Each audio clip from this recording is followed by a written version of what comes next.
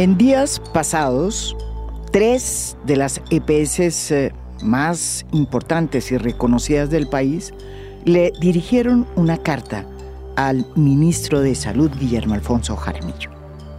La carta iba firmada por Sura, Sanitas y Compensar. Repito, 3 de las EPS más grandes del país. En esta comunicación, las EPS le informaron al gobierno sobre su dificilísima situación financiera y sobre la necesidad de que el gobierno pusiera atención en 3 puntos.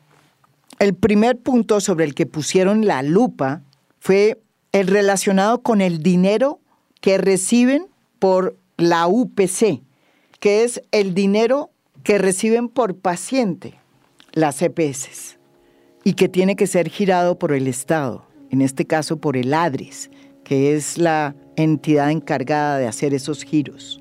Según la carta, y a pesar de que este gobierno aumentó el UPC en 16%, no es suficiente. Y no están pudiendo atender ni cubrir las necesidades generales del sistema.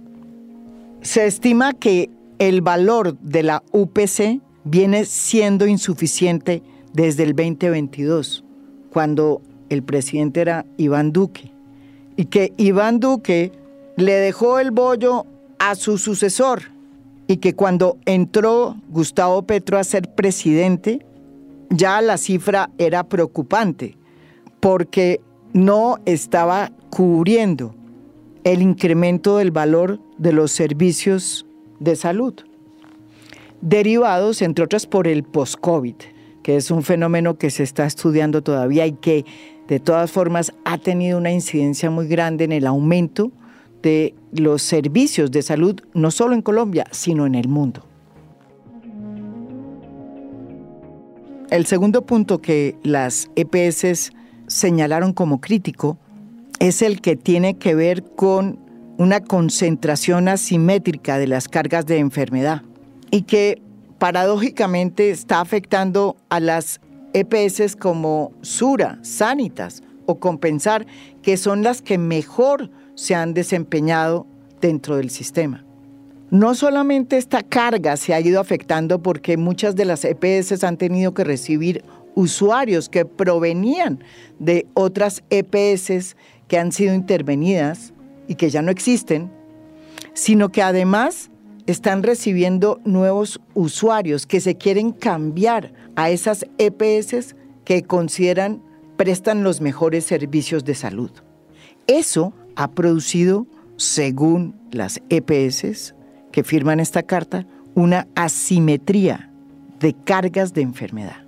Es decir, que en lugar de que los pacientes con enfermedades estuvieran esparcidos homogéneamente entre las EPS, lo que ha sucedido es que los usuarios se han ido concentrando en las buenas EPS, aumentando pues la carga de enfermedad que tienen que asumir pues dichas entidades. El tercer punto crítico que también señalaron en esta carta tiene que ver con lo que se conoce como el pago de las deudas de presupuestos máximos, que tiene que ver con la carga que venía trayendo el sistema de los famosos recobros del FOSIGA, que tenían que ser pagados a las EPS. Esos recobros tenían que ver con las cuentas que pagaron las EPS por tratamientos y drogas que no estaban incluidas en el POS, en el Plan Obligatorio de Salud, y que tenían que ser pagados por el FOSIGA, que era en ese momento una especie de fiducia adscrita al Ministerio de Salud que manejaba los recursos que se destinaban a la inversión en salud. Estos recobros fueron fuente de nuevos escándalos, de un escándalo muy grande, que terminó con una reforma del sistema. FOSIGA desapareció y se creó el ADRES, que es hoy la entidad encargada de manejar los dineros de la salud. Las deudas a las EPS por parte de Fosiga por cuenta de estos recobros fueron tan altas que el Estado colombiano, en el gobierno de Juan Manuel Santos, tuvo que sentarse con las EPS a hacer un acuerdo final, así se conoció, en el que se establecieron las pautas y los caminos para pagarle a las EPS esas deudas. Pues bien, esas deudas son las que se conocen hoy como pago de las deudas de presupuestos máximos. Y lo que denuncian en la carta estas 3 EPS es que el gobierno de Gustavo Petro debe al menos los últimos 3 meses, hecho que tiene a las EPS en una situación financiera aún más frágil.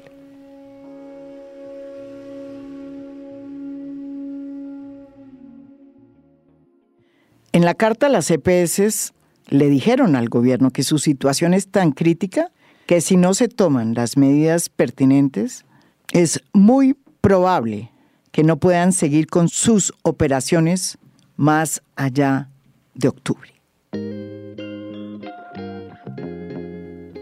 La pregunta que nos hacemos aquí en A Fondo ¿es esta carta una amenaza al gobierno caprichosa de unas EPS que tienen un poder innegable o es realmente una llamada de auxilio, un SOS que están haciendo las 3 más importantes EPS y más grandes EPS de Colombia?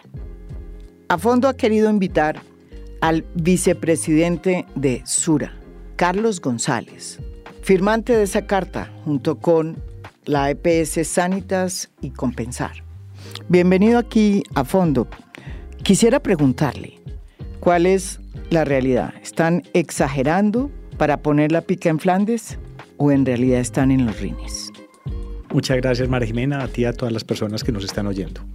Mil gracias por esa pregunta, nos parece muy interesante porque queremos reiterar que la carta no es una amenaza, la carta era un llamado de atención, un SOS que le dimos al gobierno nacional, que finalmente lo hicimos por escrito porque buscamos de muchas maneras interlocución directamente con el Ministerio de Salud.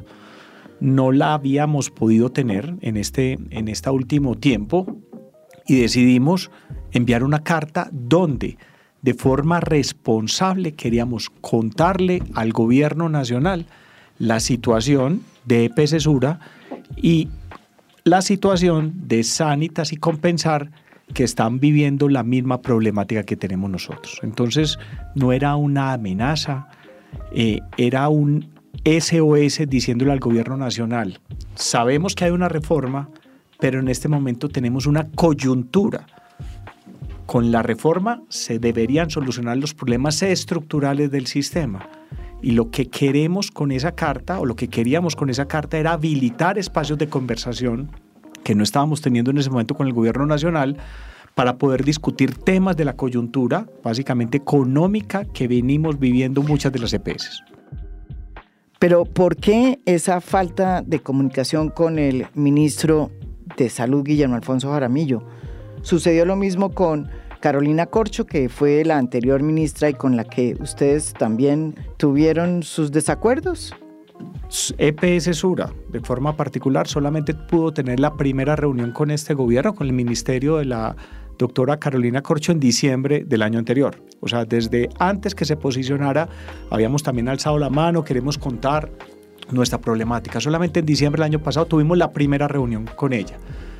Y ella tenía una posición que creo que la opinión pública la conoce, una posición de acabar las EPS, de construir su figura del nuevo sistema de salud. Nosotros reiteramos que creíamos en esas conversaciones que las EPS pudieran ser útiles, seguir siendo útiles en la nueva reforma y que estamos dispuestos a trabajar y colaborar. Una vez sale ella, en esas discusiones que se dieron en el Senado y en la Cámara, cuando su proyecto de reforma no funciona, no tiene tanto eco, también tratamos en su momento de tener conversaciones con el doctor Jaramillo, que si mal no recuerdo empezando el mes de mayo, si mal no recuerdo. Empezamos mayo, junio, julio insistiendo por todos lados para tratar de hablar. No pudimos tener una reunión individual donde pudiéramos expresar nuestra problemática y decidimos entonces radicar esa carta. O sea que cuando ustedes radicaron la carta no habían hablado nunca con el nuevo ministro de Salud. De forma individual, nunca. Solamente nuestro gerente de EPS había tenido 2 reuniones cortas con otro grupo de EPS, mucho más masivas, reuniones masivas donde no podíamos exponer la problemática particular. Entonces, pusimos la carta sobre la mesa, la pusimos el 26 de julio. O sea, estamos hablando ya casi hace 2 meses, y casi un mes después recibimos la invitación del gobierno a sentarnos a discutir la carta. Un mes después, en agosto 23, creo que no me equivoco, agosto 23, recibimos la respuesta del gobierno a decir, venga que les vamos a responder un poco lo que vemos alrededor de la carta. Esa fue la primera sentada que tuvimos directamente con el ministro hablando de la problemática que estamos viviendo. ¿Y en esa reunión de agosto 23 qué pasó? En esa reunión de agosto 23 nos invitaron al ministerio, estuvo Sanitas, Compensar y Sura, y nosotros volvimos a exponer nuestros argumentos. Ellos tenían como un formato de respuesta que nos lo entregaron ese día a las cartas, a la carta que habíamos enviado, y al final sentíamos que la posición de ambas partes, tanto el ministerio como las EPS, no coincidía. Como seguíamos insistiendo que sí existe una problemática de 3 puntos que ahorita te puedo expresar, que fue lo que pusimos en la carta, el ministro habilitó unas mesas de trabajo con las EPS que se dieron a la semana siguiente de esa primera reunión que fue el 23. El 29, 30 y 1 de septiembre, 29 y 30 de agosto y 1 de septiembre se dieron las primeras reuniones en esas mesas de trabajo, de las cuales todavía estamos esperando una respuesta formal.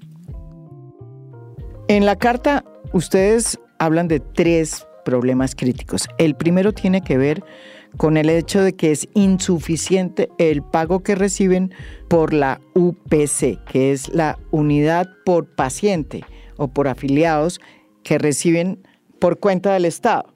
Le hago la pregunta porque el presidente Gustavo Petro ha dicho que ellos aumentaron un 16% el pago por la UPC. El ministro de Salud les respondió a las EPS diciendo que no había por qué hablar de crisis porque no la había. Y abro comillas. Dijo, aquí quieren hacer una tormenta en un vaso de agua y eso no lo podemos aceptar nosotros. Doctor González, ¿es o no una tormenta en un vaso de agua lo que ustedes están planteando en esa carta? Sobre todo en este tema de la UPC, donde, repito, el gobierno de Gustavo Petro ha aumentado el 16% de ese presupuesto. Esa UPC, que es el dinero que le paga el gobierno a cada una de las EPS por cada uno de sus afiliados, es definido por el gobierno nacional, ¿cierto? El gobierno nacional define esa unidad de pago por capitación y ellos, a través de la ADRES, que es la administradora de los recursos en salud, nos giran esa unidad de pago por capitación. Esa unidad la recibimos todos los meses, pero aquí quiero hacer un paréntesis. Dentro de las obligaciones del sistema de salud, la principal o de las primeras obligaciones que tiene el gobierno nacional es garantizar la suficiencia de esa UPC. Nosotros en la carta estamos manifestando que no es suficiente. ¿Por qué? Porque independiente que este año, 2023, subió un 16%, existe no solamente en Colombia, sino en el mundo, una tendencia muy alta, muy creciente del incremento de los costos de salud por distintas razones y quisiera exponerte 3 muy rápidamente. Cada vez estamos viviendo mucho más los seres humanos. Eso se da porque hay una mayor tecnología en el mundo y sistemas como el de salud en Colombia recoge esa tecnología con medicamentos, con insumos, con procedimientos que hacen que los seres humanos pudiéramos vivir más años y eso está bastante bien. Y lo tercero es que existen cada vez más una tendencia a que nosotros podamos sufrir de enfermedades crónicas mucho más que en el pasado. Esas tres tendencias. Sobre todo después de COVID, dice usted. Claro, y esas tres tendencias se aumentan o se repercuten de una manera superior cuando pasamos la crisis del COVID, porque en el post-COVID o en el long COVID, que todavía se está estudiando en el mundo, hay un mayor uso por parte de las personas de los servicios de salud. Entonces, a los tres temas del envejecimiento, la tecnología, las enfermedades crónicas, se le suma un aumento del uso y del cuidado de las personas, que muchos de estos últimos casos están asociados a lo que se llama el post-COVID. Eso ha hecho que la cifra o la tarifa o la unidad de pago por capitación que recibimos las EPS no está siendo suficiente. No en este año. Desde el año pasado esa tarifa estaba siendo insuficiente y veníamos diciéndole al gobierno de turno anteriormente, no está siendo suficiente el pago por capitación. ¿Y qué dijo el gobierno de Duque?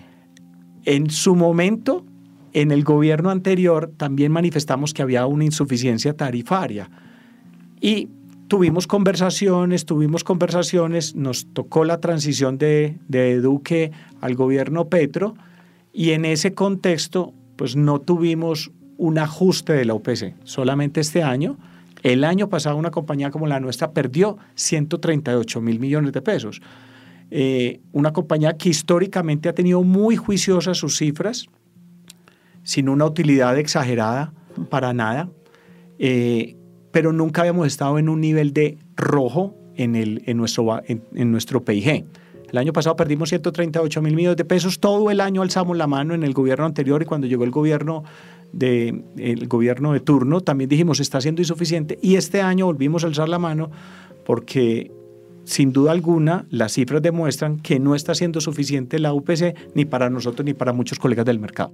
El gobierno de Duque no incrementó la UPC, pero el gobierno de Gustavo Petro sí la incrementó en un 16%.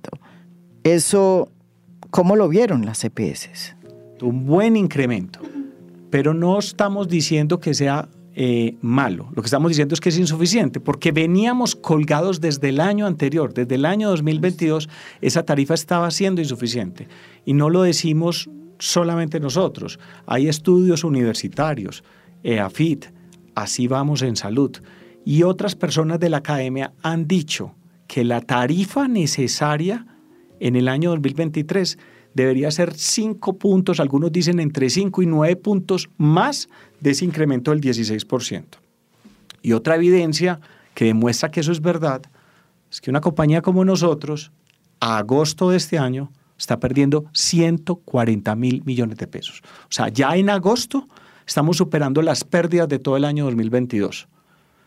Suma los 138 mil del año pasado con los 140 mil de este año a agosto, y estamos teniendo literalmente una crisis que nunca habíamos tenido en 30 años en Sura. Vamos al segundo punto de su carta. Ustedes dicen que hay una profunda asimetría de carga de enfermedad en unas pocas EPS, que son las que mejor han hecho las cosas, y que eso ha incrementado los costos. ¿Por qué no nos explica a qué se refieren cuando hablan de asimetría? ¿Y qué fue lo que las disparó? ¿Qué es asimetría de riesgo? El sistema de salud en Colombia supone que las personas libremente escogen al asegurador, llámese a la EPS a la cual puede estar afiliada, libremente. Y el sistema suponía que iba a haber como una distribución homogénea de lo que se llaman cargas de enfermedad. ¿Qué es carga de enfermedad? Que si en Colombia hay 100 hipertensos, esos 100 hipertensos se iban a distribuir porcentualmente, según el tamaño de las EPS, porcentualmente en una distribución más o menos homogénea. ¿Qué está pasando? ¿Qué ha venido pasando en los últimos años? Que sin duda algunas EPS pues no lo han hecho bien o no lo hicieron bien. Sí, se han ido. Algunas han desaparecido. Han sido intervenidas. Han sido intervenidas, algunas se han quebrado y esos afiliados han sido distribuidos en algunas de las EPS que estamos hoy vigentes. Eso por un lado. Y lo segundo es que usuarios que han estado en cualquier EPS dicen yo estoy enfermo. No, a mí me han dicho que de pronto o Sura, o Sanitas, o Compensar, o cualquier otra EPS es buena y el usuario libremente escoge a cuál pasarse, porque lo puede hacer en cualquier momento. Eso ha hecho que EPS que tienen buena reputación, como la nuestra, tengan un porcentaje mayor de carga de enfermedad, o sea, personas que tienen hoy en día diabetes, hipertensión, insuficiencia renal, que porcentualmente deberían estar distribuidos en todas las EPS, pero se ha desbalanceado ese porcentaje y nosotros, como EPS Sura, la pasa igual a Sanitas y también en parte a Compensar y algunas otras EPS, tenemos una mayor carga de enfermos, más enfermos se aseguran con nosotros. Y la UPC de la que hablamos anteriormente está calculada basada en la edad, en la zona geográfica y en el sexo de la persona. Pero no está teniendo en cuenta que una EPS como nosotros puede tener más personas con cáncer, más hipertensos, más diabéticos, lo que genera un mayor costo para la atención de esas personas. Y eso hace que ese desbalance le obligue a una EPS como la nuestra a tener mucho más personas enfermas y por ende a pagar mucho más por ellos. Para que nos entiendan quienes están escuchando a fondo sobre nuestro intrincado y complicado sistema de salud, surgió hace 30 años con la famosa Ley 100. Y a grandes rasgos podemos decir que el sistema que empezó a regir entonces ha ido cambiando y evolucionando hasta el punto de que el sistema que tenemos hoy pues es bastante distinto del que se creó hace 30 años. Por ejemplo, cuando se creó el sistema, pulularon las EPS. Llegaron a ser más de 300. Sin embargo, con el tiempo han ido desapareciendo y por distintas razones. Una de ellas es que varias de esas EPS terminaron siendo capturadas por las organizaciones ilegales, los narcoparamilitares, sobre todo las EPS de régimen subsidiado, que terminaron intervenidas. Otras quebraron en el camino. Cada vez que se intervenían, los usuarios de esas EPS que desaparecían tenían que ser recibidos por las EPS que quedaban. Hoy en día siguen estando vigentes dos sistemas. El sistema de régimen contributivo, que está integrado por aquellas personas que tienen un ingreso laboral formal y que cotizan al sistema, y el régimen subsidiado, integrado por aquellas personas que no tienen la capacidad de pago o que están sin empleo y que son subsidiados por los que pertenecen al sistema contributivo. Hoy, de las 300 EPS que existieron hace unos años, solo quedan 30. Y de acuerdo con la nueva reforma de la salud, se ha planteado incluso que se unifique el sistema en uno solo y se deje de tener esos dos niveles de régimen contributivo y régimen subsidiado, cosa en la que además están de acuerdo las EPS. En lo que sí hay discusión es en el papel que deben cumplir las EPS dentro de la nueva reforma. Pero entonces aclaremos cuáles son las cuentas. Eso en plata blanca, ¿cuánto les cuesta? Hay una entidad que es adscrita al Ministerio de Salud que se llama la cuenta de alto costo, sí, donde todas las EPS reportamos la información de esos pacientes que tienen alguna enfermedad de alto costo, esta carga de enfermedad. Entonces hay una entidad del gobierno que puede identificar eso. Sí. Y esa entidad, con información de esa entidad, dice que una EPS como Sura puede estar pagando 1 billón de pesos adicionales en siniestros de salud porque tiene ese desbalance de la carga de enfermedad. 1 billón de pesos en siniestros de salud debido a esa carga. Bueno, ¿de dónde están sacando ustedes ese billón de pesos? Bueno, entonces, para ponerlo como en unas cuentas claras, el sistema de salud tiene que hacer un cálculo de cuánto le van a pagar o cuánto va a poner el gobierno nacional, bien sea a través de impuestos o a través de las cotizaciones que hacemos los trabajadores, que todo va a un gran banco, a una bolsa que es el ADRES, para pagarle a las EPS que estamos vigentes. Se supone que hay una nota técnica, como pasa en cualquier seguro, donde se calcula de cada 100 pesos cuánto debería ser utilizado para gastos de salud. En este caso, de esos 100 pesos que se supone que recibimos por cada usuario, 90 deberían ser para gastos de salud. Aproximadamente 8 para gastos administrativos y máximo 2 posiblemente para utilidades. Hoy, en el ejemplo de Sura, de cada 100 pesos que recibimos, no nos gastamos 90 en costos de salud, nos gastamos 103 pesos en gastos de salud. Somos una compañía eficiente, tenemos hoy en día un gasto administrativo para manejar estos 5.3 millones de personas que tenemos afiliadas, cercano al 3.2, 3.5%, como quien dice, de cada 100 pesos que recibimos, nos estamos gastando 106, 107 pesos. Pero, ¿y de dónde se saca esa plata, ese faltante? Se viene deteriorando el patrimonio de la compañía y ese fue en parte el llamado que le hicimos al gobierno. Señor Gobierno Nacional, esta compañía nunca en 30 años ha entregado un dividendo a sus accionistas por utilidad de la EPS. Nunca. Las utilidades que hemos tenido las hemos puesto en el patrimonio de la compañía. Y en los 2 últimos años nos hemos comido ya cerca de 300.000 millones de pesos en patrimonio. Y estamos a 1 mes y medio de que el patrimonio de esta compañía pueda desaparecer. Hace 2 años teníamos cerca de 400.000 millones de pesos y agosto del año 2023 estamos en 85.000 millones de pesos de patrimonio, no de presupuesto, de patrimonio, corrijo. Pero en los últimos 4 meses venimos perdiendo cerca de 55.000 millones de pesos mensuales. Ese es el llamado de urgencia que le hemos hecho al gobierno nacional, que no sentimos todavía que ellos hayan o entendido la situación o aceptado que existe un problema coyuntural para resolver, ¿cierto? O no lo han entendido o no lo quieren entender, porque una compañía como la nuestra, y le pasa a algunos de los colegas como los que nos acompañaron en la carta Sanitas y Compensar, están teniendo situaciones igualitas.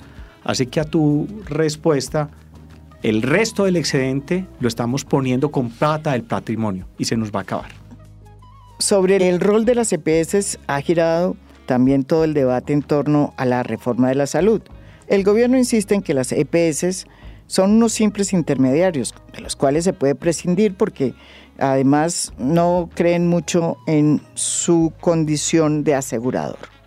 Ustedes insisten en que no son unos simples intermediarios y que ustedes son gestores de riesgo. Al fin, ¿a quién le creemos? En realidad nosotros sí hacemos gestión y hacemos 3 tipos de gestión que me parece muy importante que todos tus oyentes lo entiendan. Hacemos gestión del riesgo en salud, gestión del riesgo operativo y gestión financiera. Sí. Un intermediario usualmente no pierde plata, hace un proceso de intermediación, está entre 2 partes y simplemente pues llevaría algo. Pues nosotros, la primera muestra que estamos siendo aseguradores es que perdimos una plata que salió del patrimonio de nosotros. Un intermediario usualmente no pierde plata. ¿Cuáles son esos 3 riesgos entonces que sí gestionamos? El riesgo de salud, para nosotros el más importante. Nosotros el riesgo de salud lo gestionamos entendiendo la población asegurada, la identificamos, hacemos la identificación de cuáles son sus riesgos, sus posibles enfermedades y hacemos todo un tema de montar redes de atención, rutas de atención, procesos de negociación, escogencia de médicos y proveedores.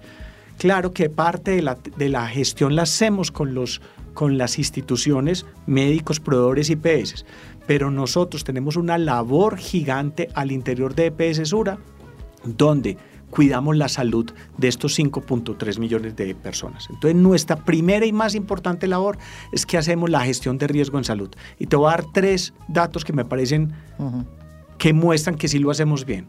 Primero, dato reciente, esta compañía tuvo una mortalidad en COVID casi 3 veces menos que la que estuvo el promedio del país, basado en modelos de gestión que hicimos cuando pasó el COVID. La mortalidad materna de EPS Sura es 2.5 veces menor que la mortalidad materna de todo Colombia. Y la mortalidad infantil es 1.5 veces menor que la mortalidad en Colombia. Eso habla de que nos ocupamos de la salud con modelos de gestión para todas las poblaciones. Ese es el primer riesgo que atendemos. El segundo es un riesgo operativo. ¿Cuál es el riesgo operativo? En un modelo donde hoy en día tenemos 5.3 millones de afiliados, pues lo tenemos que hacer muy bien. Primero, porque representamos al usuario, porque el usuario tiene que tener canales de acceso, canales de comunicación, entender cómo se mueve cuando tiene una enfermedad dentro de nosotros como aseguradores, y si lo hacemos bien o lo hacemos mal, puede ser o bien percibido por el usuario o tener una mala experiencia, pero al mismo tiempo lo podemos hacer muy ineficiente y muy costoso para el sistema. Hace un rato te dije que nosotros de cada 100 pesos nos gastamos 3.5%, cuando el cálculo del gobierno era gastarse 8. Hoy estamos haciendo un esfuerzo muy grande, creemos que nos tocaría invertir algo más en tecnología, entonces el 3.5 no nos deja contentos, creemos que deberíamos gastar algo más, pero el costo de salud está siendo mucho más alto de lo que nosotros podemos invertir en eso. Ese es el segundo modelo, que es el de la gestión del riesgo operativo. El tercero es el riesgo financiero. Efectivamente, nosotros recibimos un dinero del gobierno nacional y ese dinero, claro, lo ponemos a disposición de las necesidades de los usuarios para pagar sus reclamos, hospitalizaciones, cirugías, consultas, etcétera, etcétera, y tratamos de hacer una eficiencia cuando recibimos ese dinero para que trate de rentar en muy corto plazo para ayudar a gestionar este sistema. Esos tres modelos hablan de que somos gestores de riesgos en salud, operativo y financiero, y no intermediarios, como primera parte. Lo segundo que me decías, y es verdad, no se puede ocultar que hubo EPS que no hicieron bien la transición, y eso casi que estaba supuesto desde los principios fundamentales del sistema, que iban a empezar muchos, pero que al final en una depuración natural iban a quedar los mejores. Y yo diría que en el tiempo lo que ha pasado es esa depuración natural, que algunas que no lo han hecho bien, pues han tenido que desaparecer, y las que estamos haciendo bien la tarea, pareciese que estuviéramos siendo castigados por las personas de turno, porque entendiendo que hemos durante todo este tiempo ayudado al gobierno nacional y a los colombianos a que atendamos a las personas de una manera adecuada, en el momento de la coyuntura pareciese que no estamos teniendo un eco para resolver esto. Una de las grandes críticas que se le hacen a las EPS es que utilizan los dineros de la salud para hacer negocios. Porque, como dijo en su momento la hoy exministra Carolina Corcho, las EPS no curan, sino que facturan. Y una de esas críticas tiene que ver con la integración vertical de las EPS, que es esa fórmula por la que estas entidades, las EPS, pueden prestar servicios de salud de forma directa y crear sus propios hospitales, afectando a otros hospitales que no están dentro de sus redes. En Colombia se permite la integración vertical hasta el 30%, una cifra que para muchos es alta y que debería ser más baja. Doctor González, ¿cómo hacer para que la integración vertical sea una integración que no destruya las demás redes que existen y que también prestan servicios, y que por el hecho de que no forman parte de ninguna EPS, pues terminan siendo las afectadas, con el agravante de que eso deteriora el servicio de salud que reciben los usuarios? Para nosotros es muy importante, hoy la ley define cerca del 30%, que es bastante alta. 30% hasta integración vertical. Una compañía como la nuestra no llega ni siquiera al 15%. Y para nosotros la integración vertical, que en el caso nuestro la hacemos con IPS propias de primer nivel de atención, o sea, no tenemos hospitalización, no tenemos UCI, no tenemos clínicas, tenemos también ayudas diagnósticas de laboratorio clínico, las usamos como parte de los modelos de gestión de nuestros usuarios. Y te voy a poner un ejemplo. La última IPS que inauguramos es una IPS exclusiva para pacientes diabéticos de EPS Sura. Pacientes diabéticos. Van a una IPS, lo atiende médico general, médico internista, médico endocrinólogo, nutricionista, fisiatra, fisioterapeuta, y hacemos una gestión integral de esa patología que se llama diabetes a una persona en una institución médica. Nos sirven esa integración vertical para diseñar y crear modelos de gestión de riesgo a las poblaciones. Una de las cosas que se han ido acordando, a pesar de que no hay acuerdo en la reforma de la salud, es que las EPS cambiarían a ser gestoras de riesgos, como usted lo está planteando, en esos 3 puntos que planteó, y que ya no tendrían la facultad de recibir la plata de la UPC que les paga hoy el ADRES, porque esa facultad la haría exclusivamente el ADRES. Es decir, ustedes ya no serían intermediarios, pero serían gestores de la salud. ¿Ustedes están de acuerdo con este escenario inicial?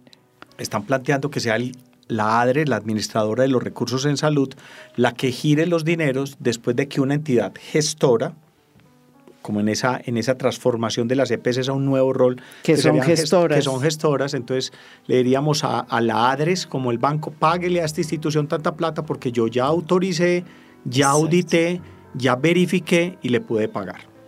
Nosotros no le vemos problema, pero me gustaría dejar sobre la mesa como un concepto que no hemos creído que el gobierno nacional lo tenga tan claro, y es que hay una diferencia entre giro directo y gestión del riesgo financiero en salud, que son 2 cosas distintas. Un tema es girar un dinero.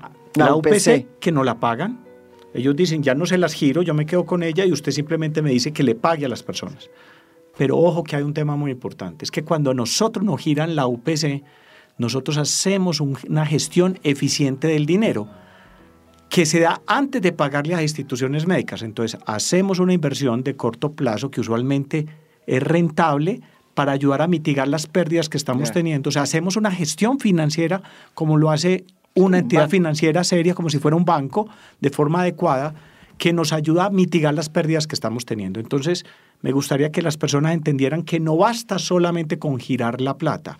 La persona que maneje o la entidad que maneje el dinero tiene que hacer un uso eficiente de él, porque si no lo hace, los costos en salud van a ser más grandes. Hoy, esa eficiencia financiera mitiga en parte, no del todo, la insuficiencia de la UPC. Hay un tercer punto crítico que ustedes hacen mención en su carta que envían al Ministerio de Salud.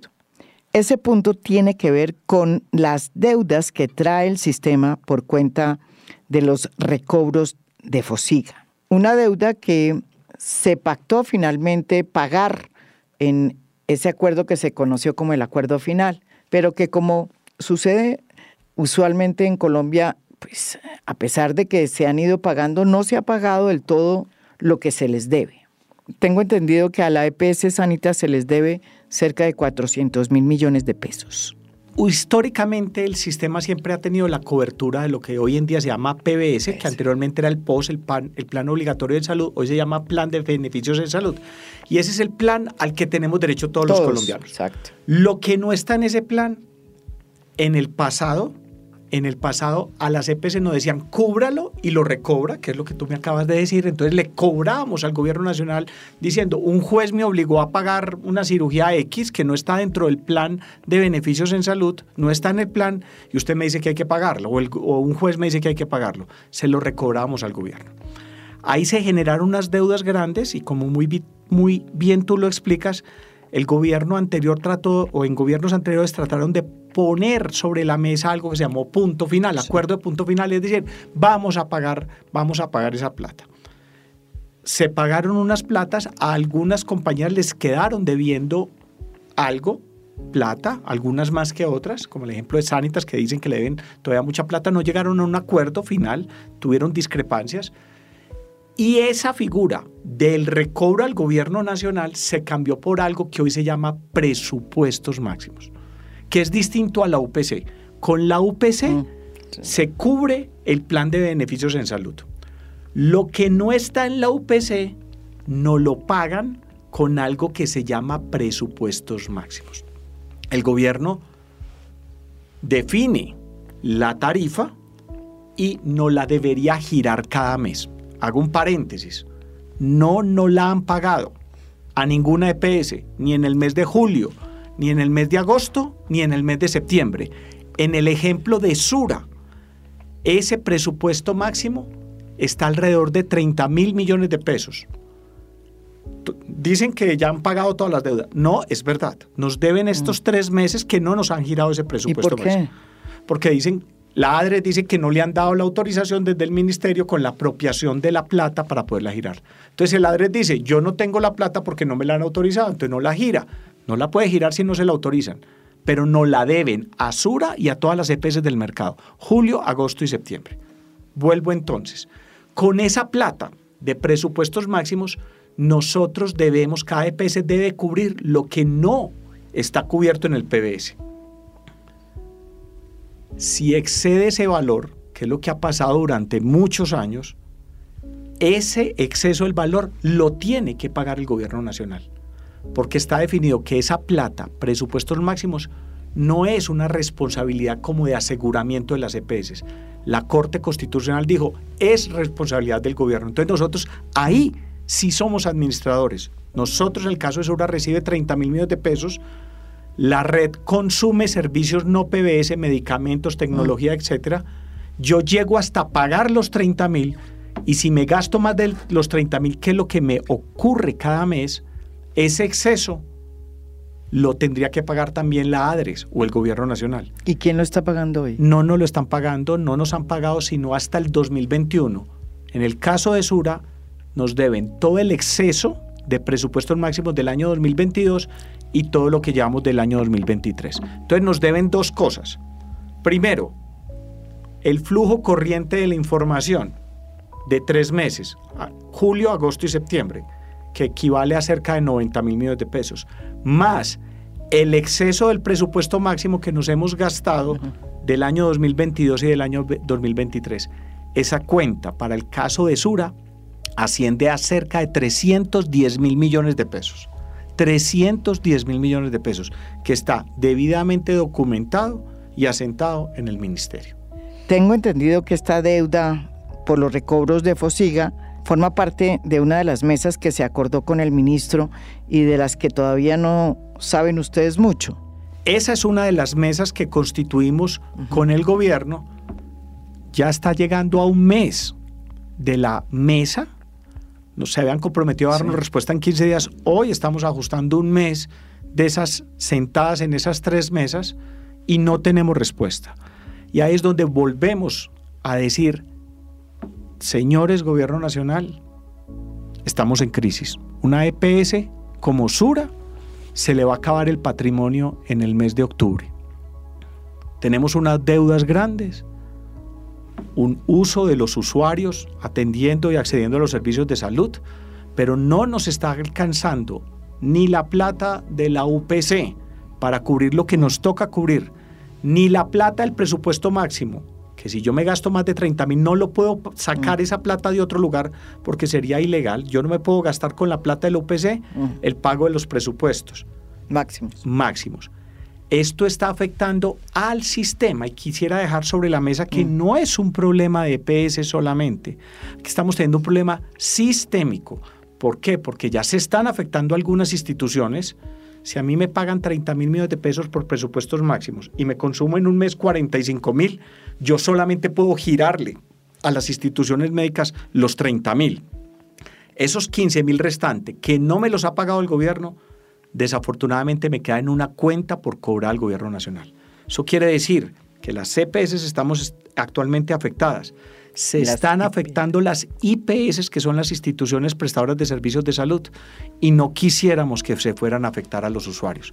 Estamos ante una coyuntura muy grande, una crisis coyuntural muy grande, que necesitamos urgentemente la intervención del gobierno nacional para resolverla, porque si no, se está poniendo en riesgo todo este sistema de aseguramiento antes de que se discuta la reforma. La reforma ayudaría a resolver los problemas estructurales del sistema. Le estamos diciendo al Ministerio y al Gobierno Nacional, solucione esta coyuntura para que se tengan discusiones más calmadas, más tranquilas, ojalá técnicas, no ideológicas ni políticas, técnicas. La salud nos compete a todos los colombianos, no a las EPS. La salud es un activo trascendental que tenemos todos los colombianos. Con la salud nos despertamos a trabajar, a producir impacta la productividad y la competitividad de las empresas y del país. Lo que discutamos alrededor de la salud nos compete a todos los colombianos. Ojalá que el ministro Guillermo Alfonso Jaramillo le ponga atención a lo que están diciendo las EPS, porque la conclusión que uno obtiene después de haber oído al doctor González es que uno puede decir lo que uno quiera de las EPS, pero que cumplen un papel fundamental es evidente. Y que además hay EPS que lo han hecho bien, pues eso también es cierto. Y el gobierno en el fondo pues lo sabe.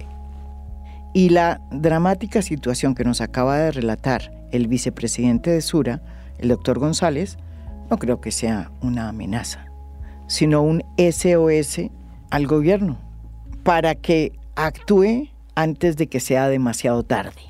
De eso depende la salud de los colombianos, y no solo de los que están enfermos, sino de los que están sanos y necesitan prevención y un sistema que funcione. Pero sobre todo, ministro, ponga a funcionar estas mesas, que para eso las crearon, y que sea a través del diálogo que se solucione este momento tan difícil. Esto es A Fondo. Mi nombre es María Jimena Duzán.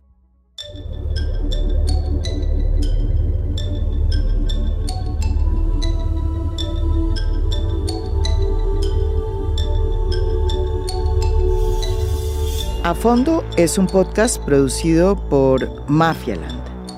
Producción general, Lucy Moreno. Postproducción de audio, Daniel Chávez. Música original del maestro Óscar Acevedo. Nos pueden escuchar también en mi canal de YouTube. Gracias por escuchar.